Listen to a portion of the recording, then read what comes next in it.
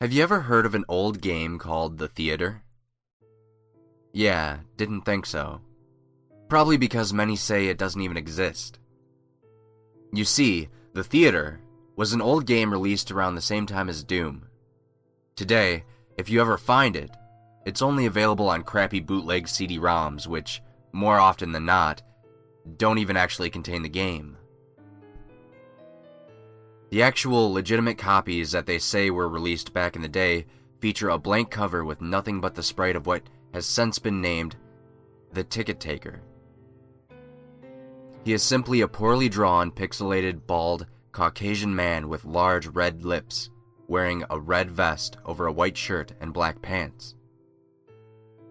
He is completely expressionless, though some say that if you smash the disc, his face is shown as angry the next time you look at the cover, though this is just dismissed as an urban legend. What is peculiar about The Theater, though, is that there is no developer named on the jewel case, nor a game description on the back. It is simply the Ticket Taker on a white background on both sides. The game was initially known for its inability to install correctly. The installation process immediately locks up the computer when the user reaches the licensing agreement. Also strange about the licensing agreement for The Theater is that whenever the development studio is supposed to be named, the text is simply a blank line. Anyways, most people who have claimed to owning one of the original CDs say that they figured out how to install the game by simply rebooting their computer on the licensing agreement with the disc still inside. Then they are prompted to press I agree on startup, and then they continue the installation. If a player supposedly manages to find what they believe to be a working copy, they have said that the installer window will freeze and stop responding before you can click your first next. But they do also say that their PCs do not lock up, and it's only the installer that freezes. It is unknown if these are actual copies or fakes, but it is widely thought that these working copies are just to draw internet attention with no proof of the installation effects. Upon proper installation, the game starts up without any introduction besides a main menu that is simply a sprite of a movie theater's exterior on an empty city street. The title fades in, and then the three menu buttons appear: New Game, Load, Options. Selecting Options immediately crashes the game to the desktop. Load is said not to function at all. Even if you do have a saved game, nothing happens when you press it. Thus, New Game is the only working menu option. Once it is selected, you are in the first-person view. You are standing in an empty movie theater lobby, with the exception of the ticket taker standing in front of a dark hallway which one can only assume leads to the theaters themselves. There's nothing to do but look at the poorly drawn, mostly illegible movie posters, or approach the ticket taker. Once the player moves towards the ticket taker, a very low-quality sound clip plays saying, "Thank you. Please enjoy the movie," along with a speech box saying the same thing. You then walk into the hallway, and the screen fades to black, and you're back in the same empty lobby, and you do the same exact thing again and again and again. While this may sound like a really horrible game, a number of peculiar things occur as you continue to play it. The number of times you have to continue into the hall after giving your ticket to the ticket taker before the strange events happen is unknown. Most state that it's completely random and could take anywhere from the first playthrough to the 400th. What happens, though, has deeply disturbed some players.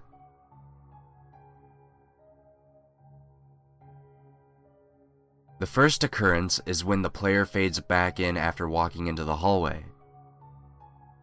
This time, they will notice the ticket taker is completely absent. The player then, without any other options, decides to walk into the dark hallway. The sound clip and the text box mentioned previously still play in the absence of the ticket taker. But when the player walks into the hallway, the screen does not fade out. It goes pitch black as they walk deeper into the hallway.